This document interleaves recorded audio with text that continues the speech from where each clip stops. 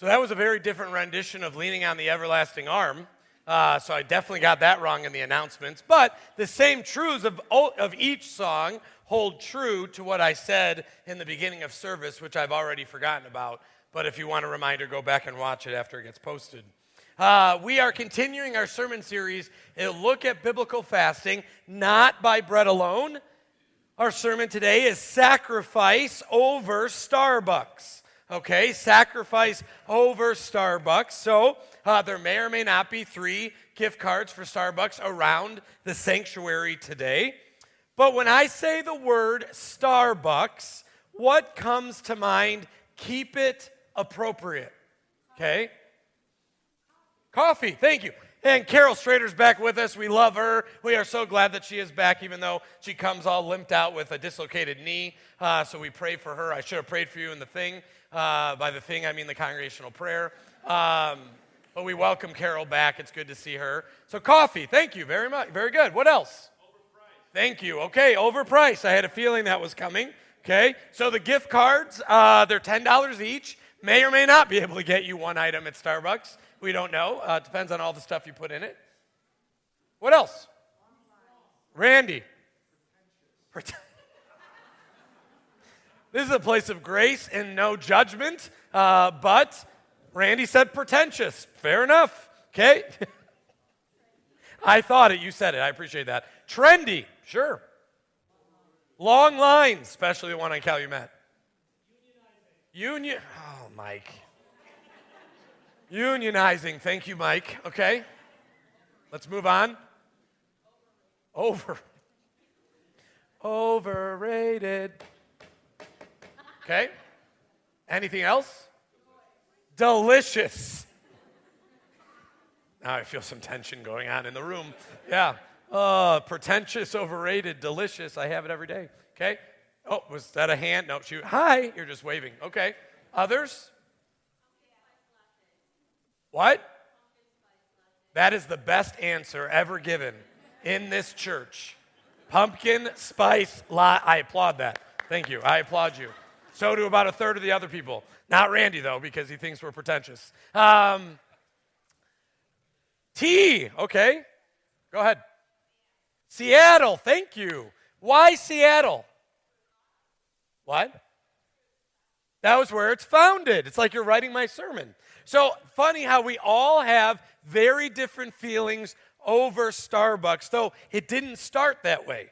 Starbucks, founded in 1971, March 30th, by a couple different co-founders, Gordon Bowker, Jerry Baldwin, and Zev Sagai, opened the first Starbucks in Seattle, right? 1971.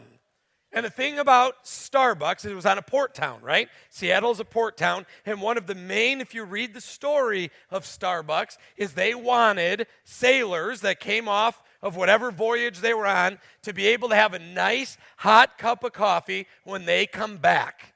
Now, if you take kind of that understanding of hospitality and warmth and all of that, and that's how it originally started, I would say that still holds true.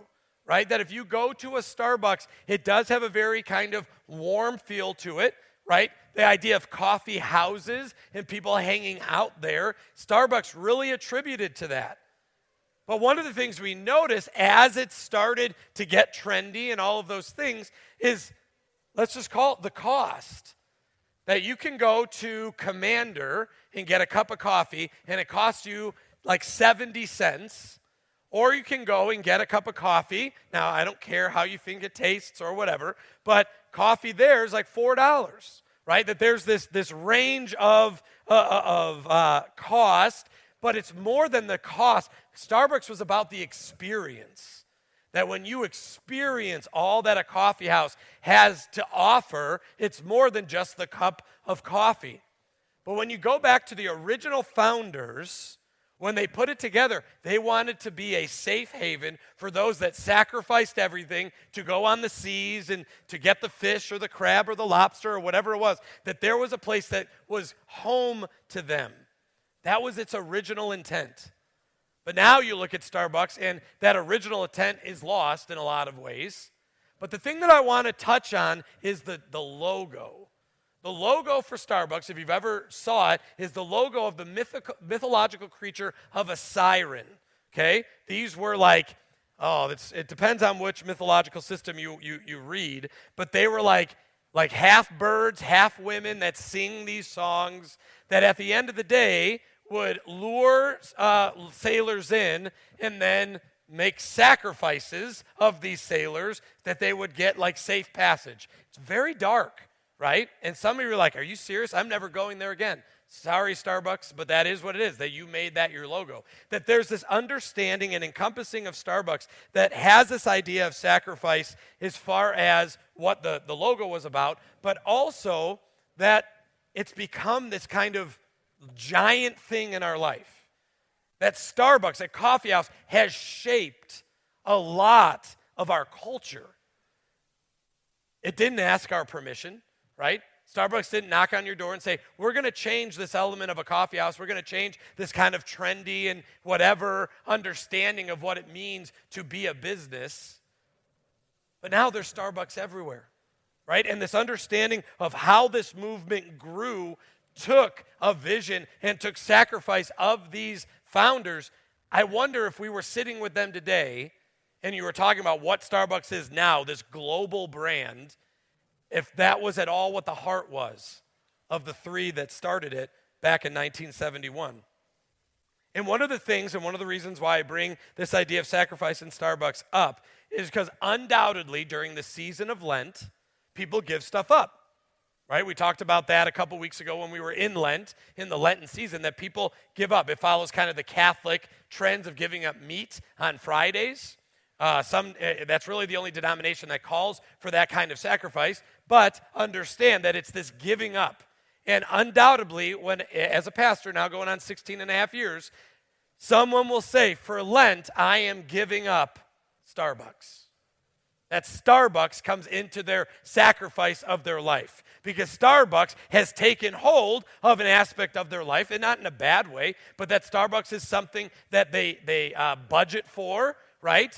Whether they have to sell a child or mortgage their house in order to keep that, that it's one of those understandings that it is something that is so big in their life that they have to give up Starbucks. That they're making this gesture of themselves that for Lent, I'm going to give up Starbucks. Let's go back to this understanding of Lent because fasting plays right along with it.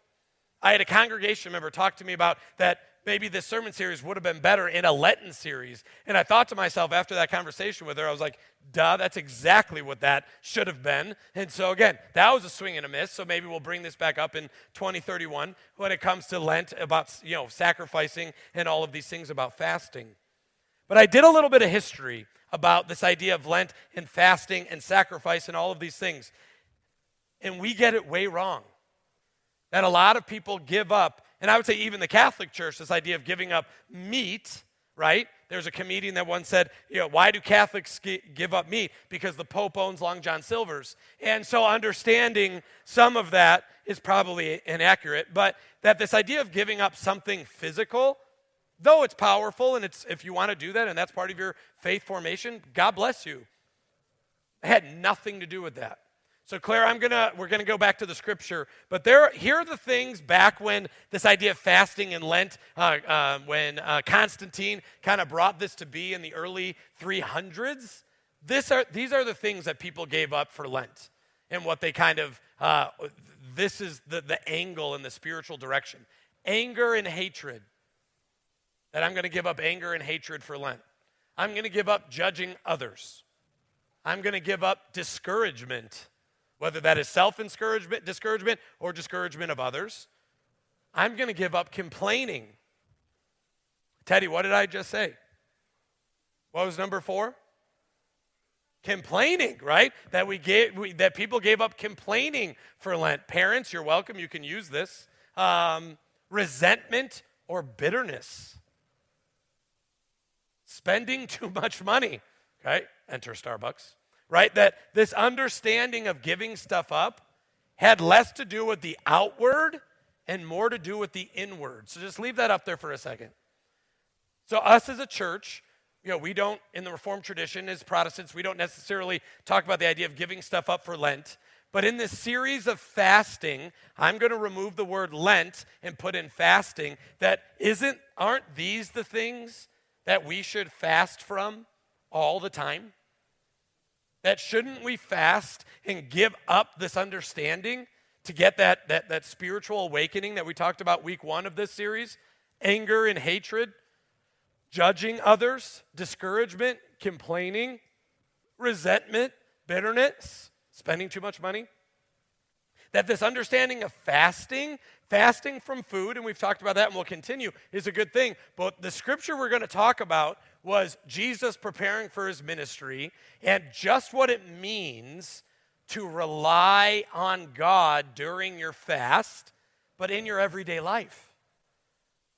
That what if we, instead of being an angry people, or people that hated, which is against our call as believers, what if we relied on God to give us the right engagement for people instead of anger and instead of hatred, instead of judging, instead of discouragement, instead of complaining or resentment or bitterness? Or maybe the idea of spending too much money, that God is enough for you? Like, what if we had this kind of change our focus as believers? I know that we would see the world in a very different place. Because I could ask for a show of hands, how many of us I'm not going to do it, don't raise your hand, but how many of us get angry easily? How many of us maybe even hold hatred in our heart? How many of us judge? How many of us are prone to discouragement of ourselves or discouragement of others? How many of us complain? Pastorally, I'm going to say all of us, including myself. How many of us hold resentment or bitterness? And that 6-1, spending too much money, we won't spend too much on that, but if that is for you and that's a struggle, okay. But now we're going to look at Jesus' road when it comes to this idea of fasting, and it's going to be in his temptation. So I want you to think of these things as we enter through Luke chapter 4, the first 14 verses. So if you brought a Bible out, pull it out to Luke 4, 1 through 14. Again, we use the English Standard Version here, the ESV. If you have other versions, that's great.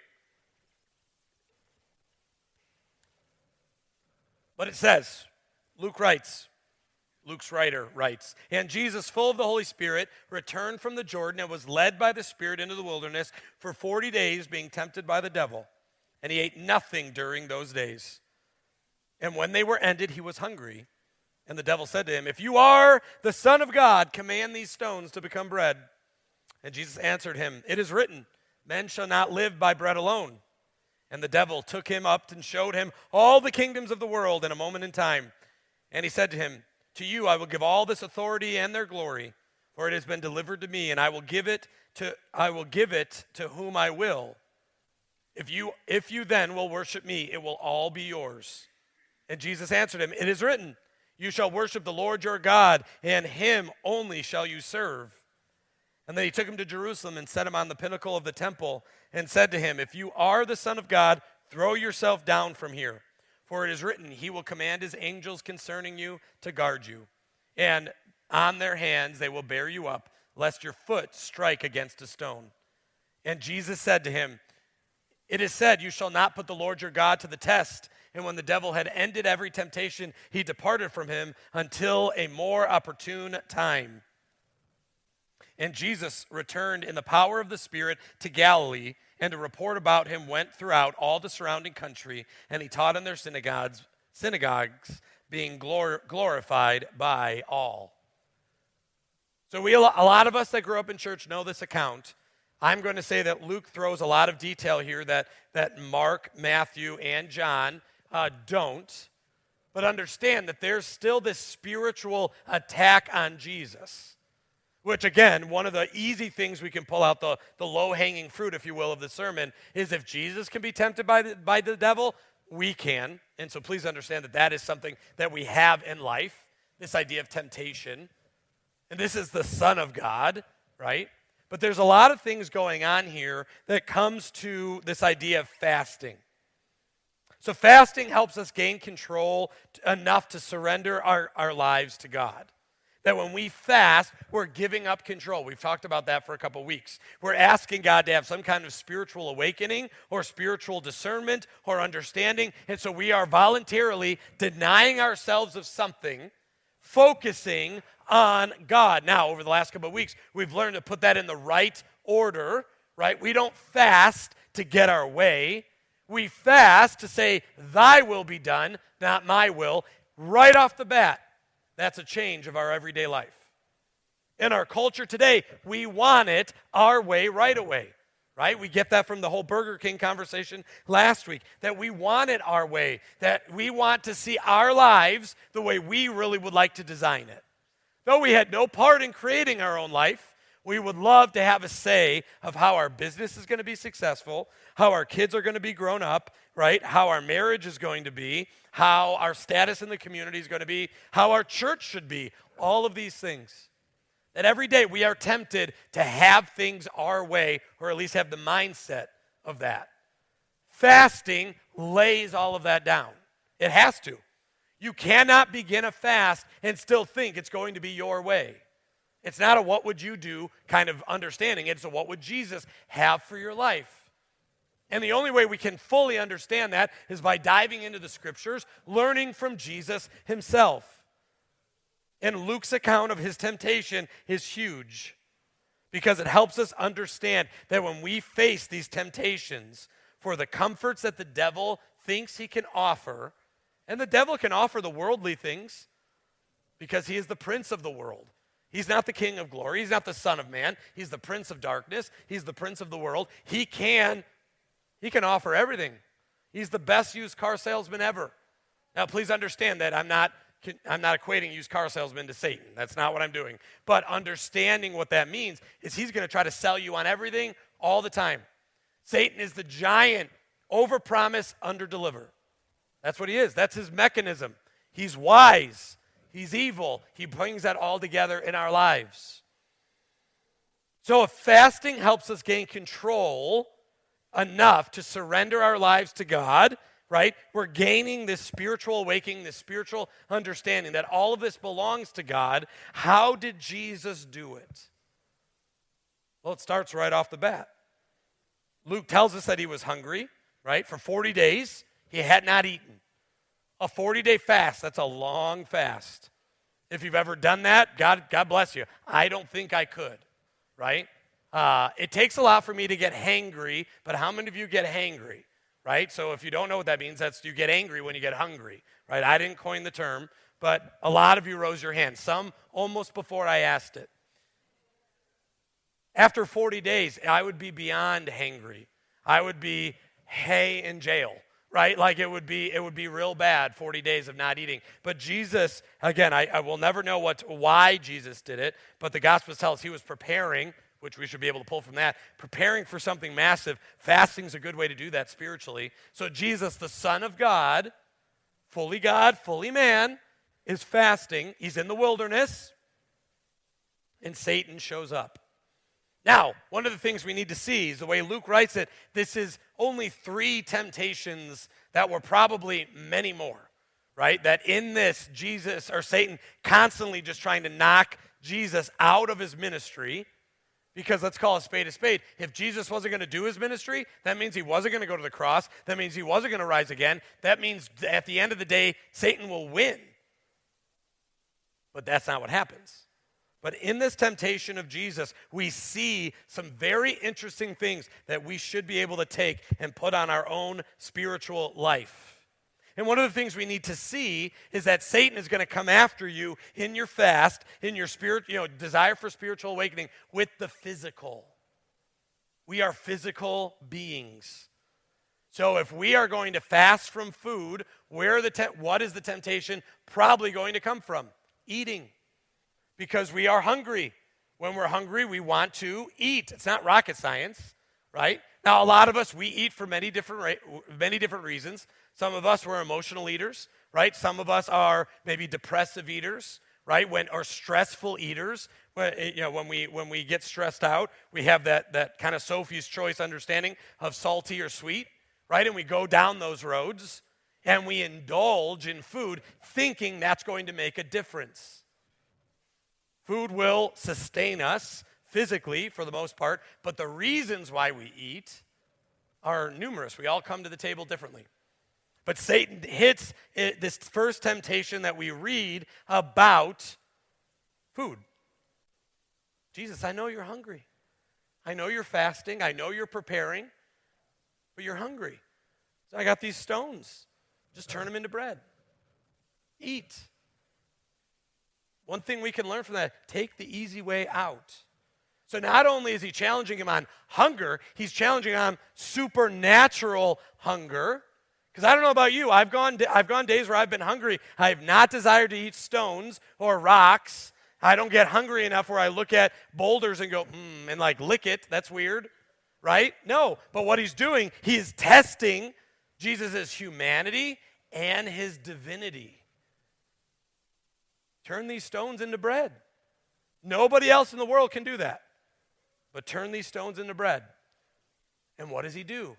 He always defends the temptation with Scripture, with God's Word. He's so desiring and hungry for his Father's words, right? That's something else we should talk about. We'll get there in a couple minutes. Is that he's continuing the fast and he's fighting the temptation. That to fast takes sacrifice because when you're vulnerable, Satan knows. He's going to send a minion or two, right, or a demon or two, and he's going to try to get you to break your fast, to get your focus off God onto yourself. One of the easy ways to do that, when you're fasting from food, to eat. If you're fasting from electronics, you not think that he's going to try to hit you up there? This understanding of your need for it. We need food. We do. We need food to live. So Satan is going to be right there and say, don't worry about the fast. Eat. Right? Eat. He did the same to Jesus. He's going to do the same to us. Your physical needs, the physical comforts of life. Satan's going to say, do that. Focus on that. Get your focus. Again, I've always said it. Jesus doesn't want a relationship with you. He doesn't say, I want to be I want you to love me. No, he wants you to doubt God. That's Satan's goal, for you to doubt, that little bit of doubt. Doubt God. So we see that in the first temptation. We see it that Jesus goes to Scripture, right? He says, Jesus said to him, man shall not live by bread alone. Other translations say, but on every word that comes from the mouth of God. So Jesus, he's being tempted in his humanity and his divinity. He answers and fights in his humanity and his divinity. That the words of God will sustain us. The words of God will keep us going in life. So I got to ask a question. How many of us read God's word like we're eating food when we're hungry? Or maybe for some of us today, you don't dive into God's word. That God's word is maybe a devotion here or there, maybe a prayer at the end of the day. But there is something about diving into God's word that we can pull from Jesus, that we shall not live by bread alone, but on every word that comes from the mouth of God. Why do you think all of our children's ministries are based around Scripture? Because we want to put the Scripture in our kids' hands so they learn to eat it every day. That's why we have catechism, right? That's why we have youth group. That's why we try to engage, because we want them to have the pattern of eating, consuming God's word. Because we hope that as they get older, they'll continue it. That as they grow in their faith, that they will dive into God's word every day. And as I say that, I know a bunch of our adults, their body is tensed right now because they don't do that. But Jesus is telling us right off the bat, consume the word of God. You want to see the Lord reveal things to your life, get into his word. God gives us his word to grow us in the faith. It's one of the prime ways that we do that. So get into God's word. Fasting is all about denying ourselves to grow closer to God. I don't know any way that we can grow closer to God more than reading his word. Having that prayer, just having a conversation with God. He speaks to us through his word. Oh, Pastor, you know what? I think God speaks to me through creation. Fantastic. That's called general revelation, and he does that, right? He can speak to us through nature. But I don't know anybody that has come into my office in 16 years and said, I was talking to the tree, and the tree told me this about my faith. Because at that point, we're having a very different conversation. But what we have to understand is all creation points to the glory of God, but God's word speaks to our soul. Can we have meditative, reflective times in beautiful creation? Sure. How many of you have ever had a reflective, beautiful time stuck in traffic on 94? Maybe one, two. I need to learn how you drive because I am thinking not godly thoughts when I'm stuck in traffic on 94. Ask my wife. But that is one thing God's word does that his creation does not. It speaks directly to our soul. Because creation is all fallen. Guess what's not fallen? The word of God. So Jesus uses that against Satan in this temptation. That part of our fasting is relying on God's word, sacrificing what we want to what God wants for us. Because what God wants for us is better than what our desires are in this world. The second, so not only does Satan hit up Jesus in the idea of food, but now in this idea of prestige, authority, status, fame. I will give you all this authority and their glory. What Satan's talking about is not the authority of Christ, is not the glory of the Father, because Satan can't give that, though he will tell you he can, though he will promise you everything. I got to be careful with this one. There's a movie out there called The Devil's Advocate, right? Al Pacino, Keanu Reeves. I am not saying pastorally you should watch that movie because that movie has a lot of inappropriate stuff in it. But there are scenes in that movie where it's a brilliant understanding. Al Pacino plays the Satan character. Sorry if that's a spoiler, but the movie's like 20 years old. Get over it. Is the understanding that what he offers, what he tempts people with, he can't actually give. Satan's not omnipotent. He's not omnipresent. A lot of people think it's God v. Satan. No. God is the Almighty. Satan will never be on God's level, though he may tell you he is. And what he does is he tempts the Son of Man, says, all of this will be yours. Notice how in there, well, you're going to have to die for it. Like, I know you're going to go to the cross, but do that for me. No, he doesn't throw any of that in there. He tries to give Jesus the easy way out. All authority on heaven and on earth has been given to me. Who says that? Jesus to his disciples. Satan saying that here. I will give you all the authority and their glory, for it's been delivered to me. No, it hasn't. The derived authority that Jesus gets from God is what he gives to us. Friend, you already have all the authority in the world because you have Jesus. You already are walking in it if you have Jesus.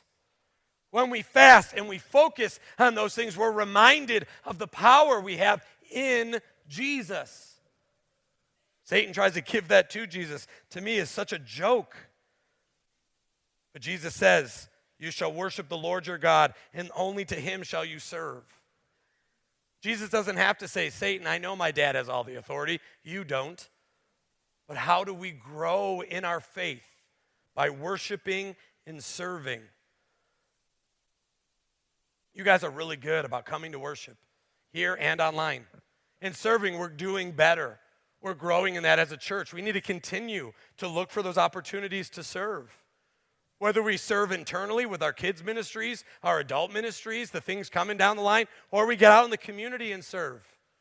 Isn't it funny that Satan tempts Jesus with authority and glory and power, and Jesus comes back to him with the commandment of serve God only. Worship and serve God only. So what do we pull from that? That when we are working on our spiritual disciplines, when we want to grow closer with God, two key things we have to do. Worship and serve. So let me ask the second question. Where are you in your life of worship? And where are you in your life of service? Because if we want to grow spiritually in our, not only in our faith, but in the glory of who God is and our understanding of that, we do that by worship and we do it by service. And finally, we have this third temptation. So not only does Satan hit Jesus up with the physical, he hits it with the kind of the political, he hits it with the authority and the power and all of that. Now it's about life and death. So when you're fasting, when you feel those temptations and it becomes a life or death issue, this is the gospel according to Jim, to me, that's when Satan gets desperate. That's when he's trying to throw the kitchen sink at you. That dying isn't going to mean anything to you, right? When you die, nothing's going to happen. That all this is a farce. Live for the moment. Live for you. Live for the world. Live for all of these things. You think Mark Bohr is thinking that way right now? No. One of the last times I saw Mark Bohr, he talked about, if you guys don't know, at Hartsfield where he was, here, not Hartsfield, sorry, Park Place, he was on his scooter and he was kind of the Amazon delivery driver. They would drop off all the packages and Mark would take his cart and just drive and drop off to all the different houses, right? And we always got mad that Amazon wasn't paying him to do it. And if you know Mark, you understand that he said that. But one of the last times I saw him, he said, you know what I can't wait for is to ride my cart around the hotel in heaven, right, the mansion, and drop off all the stuff for people. And I looked at Mart and said, Mart, I really hope Amazon's not in heaven. But I said, Mark, guess what? You're not going to have the cart. And he looked at me, and he just see tears in his eyes. I said, Mark, you're going to be whole. You're going to be a new Mart. You're going to be a Mart that no one's ever seen, no one ever knows, except for Christ. And Mart Bohr was speechless. And if you know Mart, that's hard.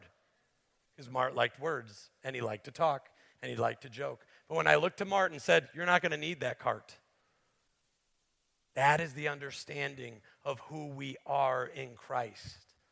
That when we are going on these fasts, when we are sacrificing these things in our life, it's because God's always got something better. Because we know when we get there, it's going to be all good. There's not going to be any bad. There's going to be no tears. There's not going to be no pain. There's not going to be no despair. There's going to be nothing negative in heaven. It's going to be glorious. But understand that when we go through fasting, when we get tempted, he's going to tempt you in those three areas. Your physical nature and your desires, your fame, your fortune, your wealth, and then in your life or your death. And those are the three areas of the believer that we need to seek God's word for. What is your only comfort in life and in death? That I am not my own, but I belong body and soul, life and death to my faithful Savior, Jesus Christ. He's fully paid for all of my sins with his precious blood. He has set me free from the tyranny of the devil, that I belong to him. So as we go through this season of fasting, if that's what you're doing, this season of spiritual awakening, know that you belong to Christ. You've never belonged to the world, and the world does not get the claim on your life.